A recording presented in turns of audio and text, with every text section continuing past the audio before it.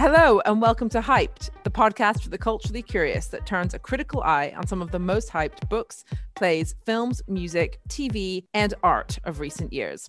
Join us as we work out where these cultural trends have come from and what they reveal about modern society. I'm Zoe Strimple, columnist, dating expert, and historian of gender in modern Britain. And I'm Tom Stammers. I'm a historian of France and a cultural glutton with a weakness for all things 19th century.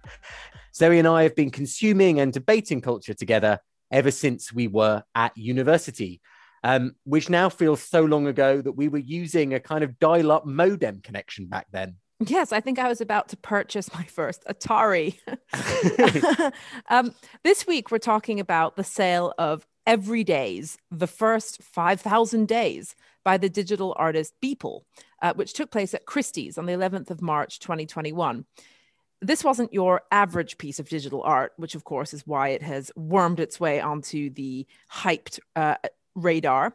It sold for $69,346,250. And by it, I just mean a JPEG, which is, rather absurd when you think about it, that you spent nearly $70 million and you've got nothing to take home with you but a kind of file, a digital file or link. Tom, this is the sort of nub of our episode, really. How did a JPEG come to command so much money? Just to underline that point, Zoe, it's not even that you get the JPEG, you get a link to the JPEG. Like, you don't even get the physical file itself, a file that is indistinguishable from any other reproduction of it that one might find if you were just looking on your monitor. Before I say a little bit about what's special about this JPEG, let me just say one word about the sale price for this piece.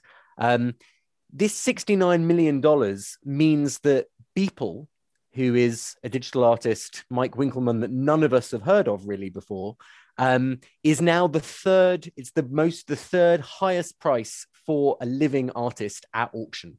So he's now coming in number 3 after David Hockney and Jeff Koons. This is an amazing transformation. What's special about this JPEG is that it is an NFT, which stands for non-fungible token. And while wearing my technophobe hat, let me try and explain a little bit about what an NFT is.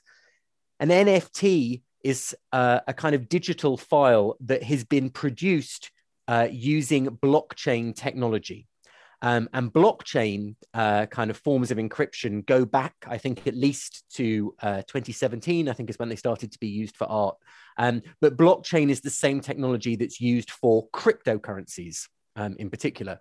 And what's special about blockchain is that it's a kind of public ledger. And it means that any digital product that's created on blockchain is completely unique. It is something that, although visually might look very similar to any other version of it that you saw on a monitor or that you could kind of load up on Google, you happen to own through this file something that is completely original and completely authentic. So it's a technology blockchain that allows you to create a completely singular, as a result, non-fungible kind of digital object. Zoe, how lucid did that sound? Did that make Tom, sense to you?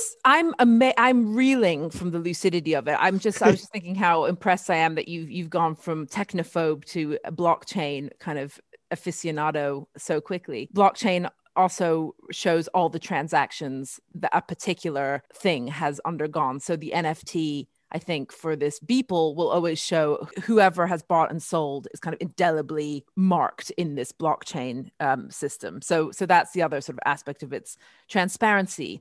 So there's a transparency which makes it authentic in a way. It makes it non-fungible. I was just going to add that idea about, as a result, the provenance of the artwork is publicly accessible. And so although on blockchain, you can see the transactions, you won't be able to necessarily see the name of the previous owners, but you can always see what price it's commanded previously. What I was going to ask, Zoe, was it's interesting that these NFTs, these digital objects, are becoming collectible. Am I right in thinking that the first tweet, Jack Dorsey's first tweet was recently sold as well? Yeah. So there seems to be this whole world now of digital artifacts that are going for lots of money. So the first tweet from Jack Dorsey, I think 2006, was just recently sold for $2.1 million to a Malaysian businessman for charity. So that's actually not very much when you're looking at the kind of 70 mil of the Beeple thing. But I think that there is this sort of strange turn now to applying values to digital files that are non-fungible, as if they are works of art or objects with any kind of intrinsic value. And I think that's a huge change point, a huge flashpoint, is that intrinsic value is now something completely different, that it's sort of ceased to be really a concept with much traction.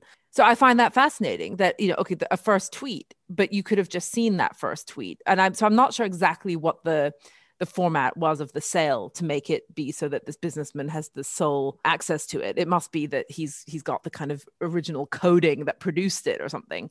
So I think it's revealing a very peculiar obsession with authenticity and non-replicability, which seems to be going over and above almost anything else. And I think when that clashes with art, that's quite interesting. And Tom, I wonder, as by far the more optical of the two of us, what you make of the way that technology and the strange dynamics of this new market, blockchain technology, internet, everything else, how this prizing of authenticity and non-replicability, how is that helping or hindering art? I mean, we spoke to an artist friend who thinks that actually it's on balance a good thing for artists. But what do you think, Tom? I think it's a good thing for artists in that it's helping protect digital artists' copyright. And obviously before blockchain technology, the problem was it was quite hard for digital artists to kind of lay claim to authorship and as a result to kind of make money from their work.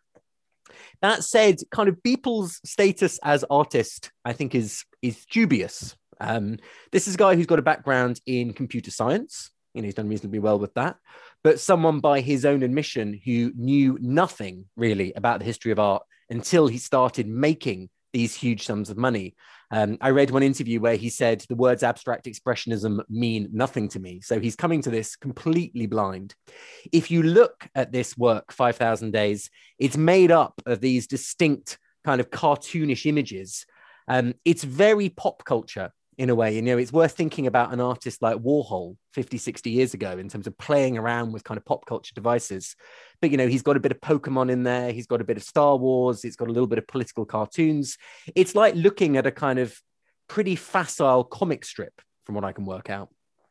However, what's interesting about it is the sheer scale on which this has been constructed. So none of the individual images are very arresting or are very interesting. You might want to look at them twice, but there's something about the kind of labor of 5,000 days, like adding all these little things together up into this enormous array that makes it a strange kind of experience to even look at the thing. So, is Beeple original? No. Does Beeple have a good visual sense? No. But what he is doing is saying something about the kind of new weird world of images, that kind of array of images that we're all swimming in and sort of drowning in every day. Yeah, I think that's the sort of nub of another really interesting point. But just before getting on to the signs of the total ruination of our aesthetic sense and society going to the dogs, just thinking that impulse to think, oh, this isn't good art. It's just multiplicity. I mean, I remember going around art fairs over the last 10 years or whatever and being horrified by how rubbish video installations and other forms of, sort of digital art, which has been rumbling on for years now. In a way, the art hasn't entered a new era. It's the way it's being valued that's entered a new era. Do you think actually, Tom, that there has been a sort of qualitative change from the days of the trendy video art at the Frieze fair, and that was highly kind of unclear what you're supposed to take away from it, had apparently limited aesthetic value? And I wouldn't be surprised if the artists also had no idea what abstract expressionism is or surrealism or any of those things. I mean, is Beeple actually qualitatively different and worse than the kind of recent decade of kind of technological art? I suppose what you're calling digital art, I guess we might wrap in with a bigger kind of question of conceptual art more broadly, where art really is about an idea rather than about a kind of something that's been executed by hand or to do with kind of craft. And it's worth saying that recently a banana that was duct taped to a wall was sold for several $1 million. So, this question of the inflation of the art market is a familiar one. it is interesting to put this in a kind of genealogy, and I'm gonna wink back to Walter Benjamin, Zoe, someone who has appeared in your own musings not that long ago. But Benjamin famously in the 1920s wrote a classic essay called "The Work of Art in the Age of Mechanical Reproduction," in which Benjamin was interested in what happens to the aura of the work of art in an era of the industrial copy. Like, does the original of something matter after the coming of photography, after the coming of kind of film, where the actual content is, in principle, entirely replicable? Like, what's happened to the status of the original? So these issues, I think, have been with artists for a long time. The Benjamin essay is a classic reference. I would say somebody like Andy Warhol is also someone who was super interested in this, like what makes a work of art unique versus playing around with that idea of replicability. You think of his celebrity images like the Mao or the Marilyn, which is all about the kind of copy and the reproduction, but always with this little sense of what is singular. So I think Beeple is actually, despite being clueless, is intervening in a major issue in the history of art that's been around for a very long time, which is how do you create something recognizable? Like, what is it to own a Picasso? Well, it has to look like other Picassos, but also promise to give something unique, something that people are willing to spend a lot of money for because of originality or rarity. The thing I think that's changed is the sense that, at least even with earlier forms of art, that signature, that statement of authorship was somehow linked to the artist's body. When you look at a sculpture or when you look at a painting, you're seeing something that has emerged quite literally out of the artist's body and is linked to the artist's body. I think as we're moving into a sort of digital domain, that question of authorship, yes, there's a kind of skill in the composition maybe, but it becomes about a weird kind of branding exercise. That relationship with the body, that relationship with work, I think is much harder to see. When we're moving into a world of kind of, dare I say, kind of depthless memes. We're moving into a world where everything is just sort of free-floating signs, but they're maybe not rooted anymore in the kind of labor of particular individuals or the kind of mind of particular individuals. What do you think? I mean, you look at this big array of pixels, Zoe. Does it make you think about what's going on with phones at the moment, I suppose, in terms of this mass multiplication? Yes, I mean, exactly. So I think there was something for me a little bit depressing about this Beeple sale. Not because I don't think that things should sell for a lot of money. I'm not a kind of I'm a perfectly kind of proud capitalist in the sense that I don't think that certain kinds of morality should circumscribe the price that something goes for in the open market. But I did think that what depressed me about it was that it was something beyond what even Beeple was aware of. It was an accumulation of a new aesthetic that speaks to people who spend way too much of their time and their kind of intellectual energy on scrolling through pixelated images on their phone. So a culture that increasingly spends its time looking at images that on a small little personal screen, scrolling. Everything is, as you say, depthless. It's all about the immediate grab of the image, and it's the immediate grab of the video. That is kind of almost where not just aesthetic values begin and end, but where attention spans begin and end. And you can see that with you and I, Tom, we were investigating TikTok recently out of fascination for just how much power TikTok stars have and how many many millions of people spend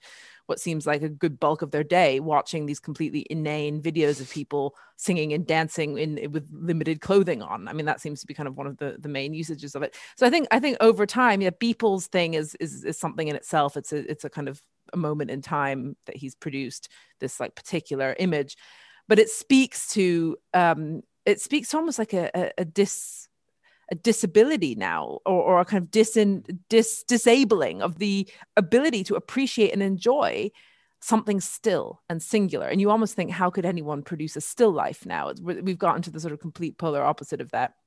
So I think I really like that, Zoe, that there's a kind of changing culture of attention.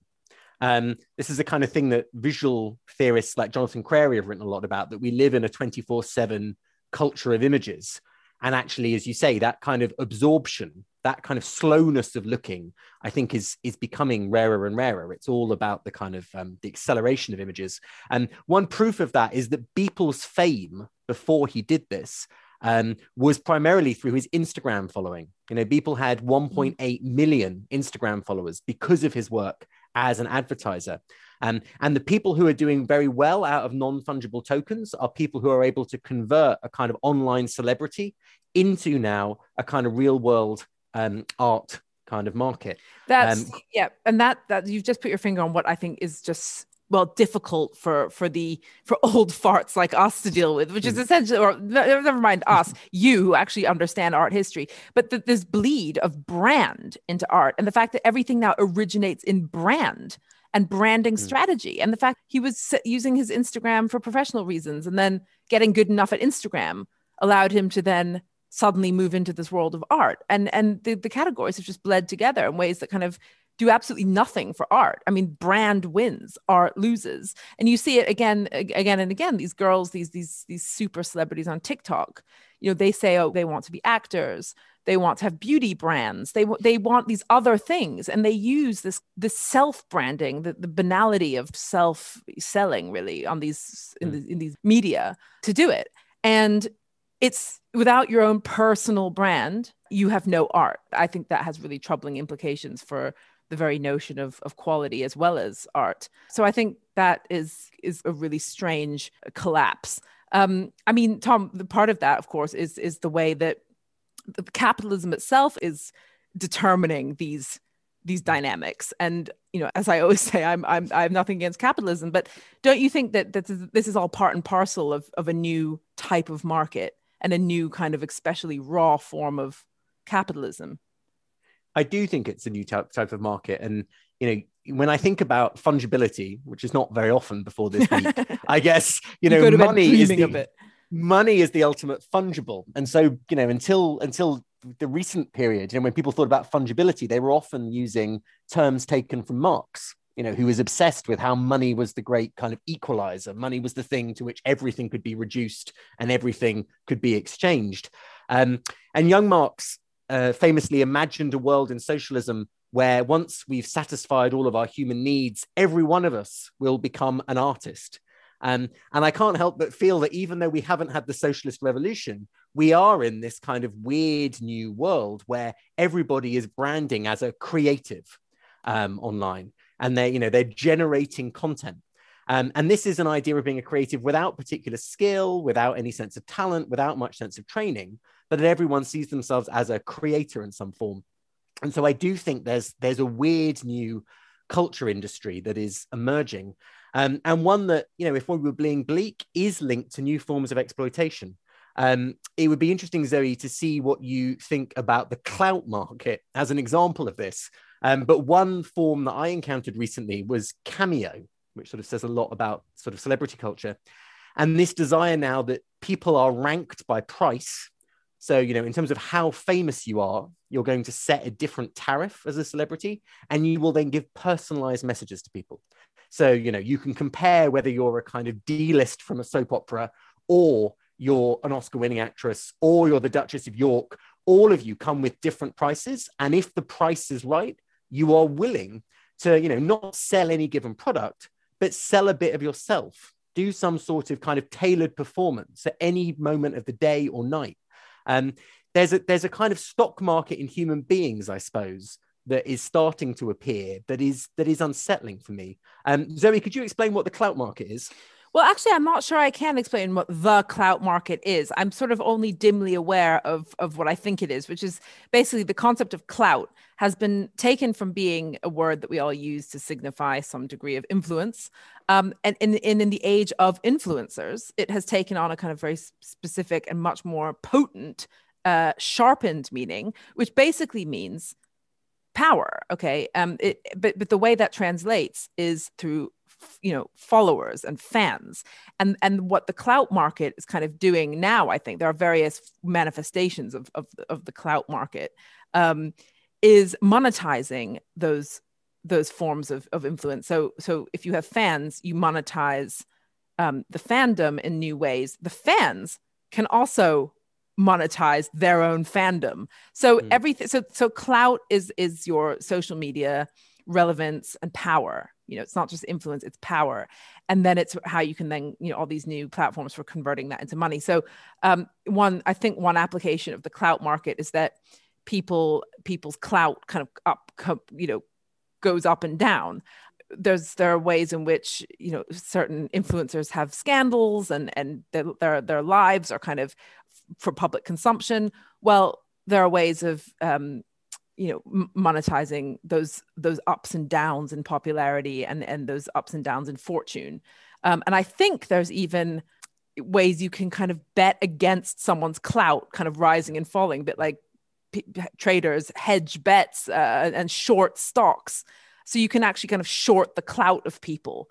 So it's a really strange world in which, again, it's not that these people are talented or that there's no value to them apart from relative value. And that is what sort of caught by this idea of clout, and the fact that, you know, clout used to be a sort of casual way of saying, yeah, that person has real clout, but it wasn't a technical term. And now I think it really has become one. And basically the way I think of it is that this idea of monetizing clout is just bleeding out everywhere. I mean, Tom, maybe you can mention this platform now, but there's also, if you think of OnlyFans, which we also looked at to our absolute horror the other night, if people want what you've got, you can sell that to them. And this is done under this banner of extra content. So if there are people who like to perv on you on your Instagram and your Instagram's free, you can then point them to an OnlyFans account where if they, you know, pay this subscription, they'll get extra glimpses of like an erotic, you know, image of you or whatever it is. They kind of pay accordingly for that.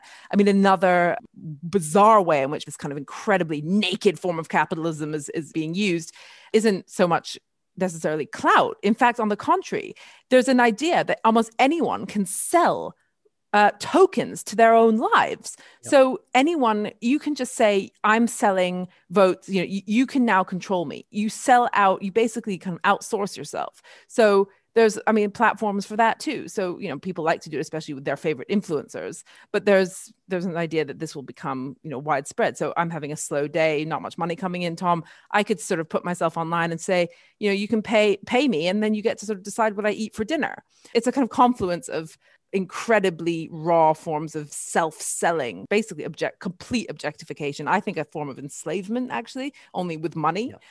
And combined with this sort of obsession with a certain type of social media influence, clout, whatever. So I think that it does all kind of connect to this extraordinary Beeple sale, in the sense that there are all these new markets of value that have been created, which to people like you and me, who were kind of basically raised in fairly traditional media and ways in education and stuff, it's almost too horrifying to look too closely at.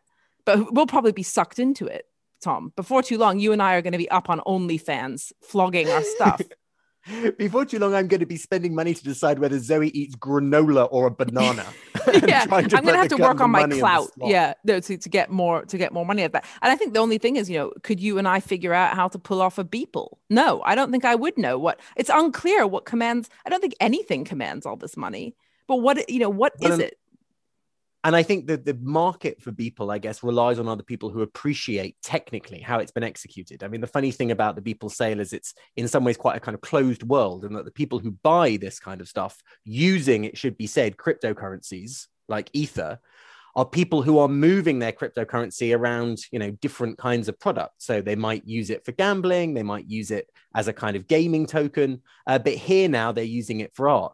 But it's essentially quite a small pool of the super rich who have enough of this cryptocurrency to be able to kind of engage in these kind of speculations. And so Beeple, although it's kind of alarming, I suppose, is quite a closed world. It's a kind of niche world. It's a world that could easily overheat, like it's built on a kind of speculation. Whereas what's happening with these new platforms like, as you say, Cameo and New and OnlyFans, is a kind of self-objectification and a willing surrender, I suppose, to the voyeurism of others. There's a kind of desire to kind of give up privacy, to give up intimacy, to give up anything that looks like authentic life, or anything that's not for spectatorship, and instead sell it to the highest bidder. And I can't help but feel this does deep damage to kind of both the performers and also the viewers, that, like, you know, human dignity, I suppose, is built for me on the idea of some things being private, some things being reserved for just a few. And we're in a world where people are monetizing, turning the most intimate moments into kind of public theatre. Yeah, And absolutely. kind of morally and politically, I think, is somewhat dangerous. If I can make a final observation, I mean, some of the people who are doing very well out of this, of course, are celebrities. So some of the people who've done really well out of this, of course, are celebrities. Lindsay Lohan weirdly sold an image of her face as an NFT for $17,000. And then weirdly, it was kind of resold very quickly for $57,000, which is a sign of the kind of speculation in these things. But when interviewed about why she was doing this, she said, "I believe in a world which is fundamentally decentralized." And I can't help think that all these people who are excited about Bitcoin, some of these people are excited about NFTs, some of these people are excited about OnlyFans, they're all buying into a common illusion, which is if we can just escape from regulation, if we can get away from governments, if we can get away from states, if we can get rid of the middleman, we're going to be empowered as artists. And I think the problem is that the logic of the market and the appetite of the market is just as constraining in a way as the constraints that might be imposed by regulatory bodies. So I think people are making themselves, they think they're making money out of exploiting their assets, but they're putting themselves in the long run, I think, in a much more precarious position. When you think of a celebrity like Lindsay Lohan, what do people want to read about? They want to read about her screwing up. It's drama, as you say, it's scandal, it's meltdowns. That gets people as excited as the story of them wearing a lovely bikini and going on holiday. There's also a fascination with the kind of macabre. And so I do think it brings out quite unhealthy political instincts. And I think this sort of fallacy that if you create the opportunities for infinite content, this word content, these YouTube, these TikTok stars and stuff go and live in content houses and they create more content, and people believe, oh, great, there's all this democratization. We can all create content, but that's not how it works. If everyone is creating content, it doesn't mean that all of that content is somehow going to reach the top. There's still always a kind of hierarchy that will keep most people down. And I think people are kind of weirdly not getting that at the moment. I mean, the other thing that really has struck me about all this, and this is sort of my final thought, Tom, is that, for years in the 90s, the 80s, whatever, there was all this talk of postmodernism. Things had become hyper real, for instance, that almost we were experiencing the world as a screen or as a kind of pop cultural canvas, or, everything was disconnected. But it's funny because in a way that was nothing. There was still real, subculture was still culture. This hyper real, there was still a real. And I almost just get the feeling that we've reached a moment now where finally the postmodern, which has been anticipated but had not actually been realized, has come to fruition. Would you say, Tom? I mean, let's go for a wild kind of statement and say, yes, postmodernism has arrived. We've become detethered from material, territorial fixtures and fittings. We have been kind of weirdly set free. I do think that I think one of the new inequalities in the world is between those who can flourish and thrive in these new weird online hyper-real environments or finding them a refuge, and those like the elderly, like those who are like who don't us, have access, like us, the technophobes who don't know how to kind of encode or devise our own cryptocurrency, that we are the ones who are going to be left behind and are not part of that conversation. But I do think it raises, like the postmodernists recognized, really interesting things about the death of the author, to come back to what we were saying earlier about Beeple. I mean, the most interesting kind of thing I've seen recently about the postmodern phenomenon is this documentary that's actually on Storyville at the moment about Pepe the Frog, which is all about Pepe as a kind of meme that has broken free from the control of its creator, Matt Fury, the cartoonist who came up with Pepe as essentially a kind of sweet looking little critter, and how Pepe has become a kind of mascot for the alt-right, for various kind of neo-Nazi and kind of anti-Semitic campaigns, that Pepe allows people to say unspeakable things. And so the question is, who controls Pepe out in this kind of decentered world of the internet? Certainly not the guy who originally devised him. So I think we are in a kind of weird Frankenstein's monster where electronic democracy and kind of internet democracy is meaning that the kind of the control of the basic signs and symbols of our culture and our democracy is being kind of eroded. That there is this sort of frighteningly new kind of deregulated world. I could not agree more. I think the signs and symbols have just gone down the pan, and we are flailing. And it's not good for us psychologically, emotionally, aesthetically, culturally. But frankly, I think, unfortunately, there's a whole cultural politics going on at the moment are even worse. So there's a lot to worry about right now. But Tom, now quickly, why the hype? I think we've covered a lot of it. All I would say is I think what's interesting about the Beeple sale and what it points to is the fact that it's part of the history of the present, in that it's a moment where we're saying that these new forms of online platform and digital communication have their own history. When Jack Dorsey's tweet was sold, the very first tweet, which went just setting up my Twitter, Dorsey reflected last month, I think years later, people will realize that the true value of this tweet, like the Mona Lisa painting. In other words, like that this is, these are the masterpieces of our own age. And so there's something going on where computing, which seemed like the new frontier, like the thing that was beyond history or after history, is actually now itself becoming historicized. And you're getting a sense of certain kind of phases, certain steps, certain landmarks in the history of computing and digital life are themselves becoming antiques or becoming museum pieces. So I think there's something interesting going on with the history of the present. Zoe, what about you? Yeah, I think people are keen to cash in on that, sort of own a slice of history in the making. Otherwise, I think it's a funny moment. I mean, it was, Wall Street bets. We saw internet communities, completely upending the traditional kind of markers of value on the stock market. And then suddenly we get into this territory where the art market is kind of upended by this new technology. And by a kind of communal decision, in a way, a consensus that something is suddenly worth something. So I think we're just in a kind of post-pandemic bored moment of disruption, partly, and sort of rupture. So that's sort of partly the hype.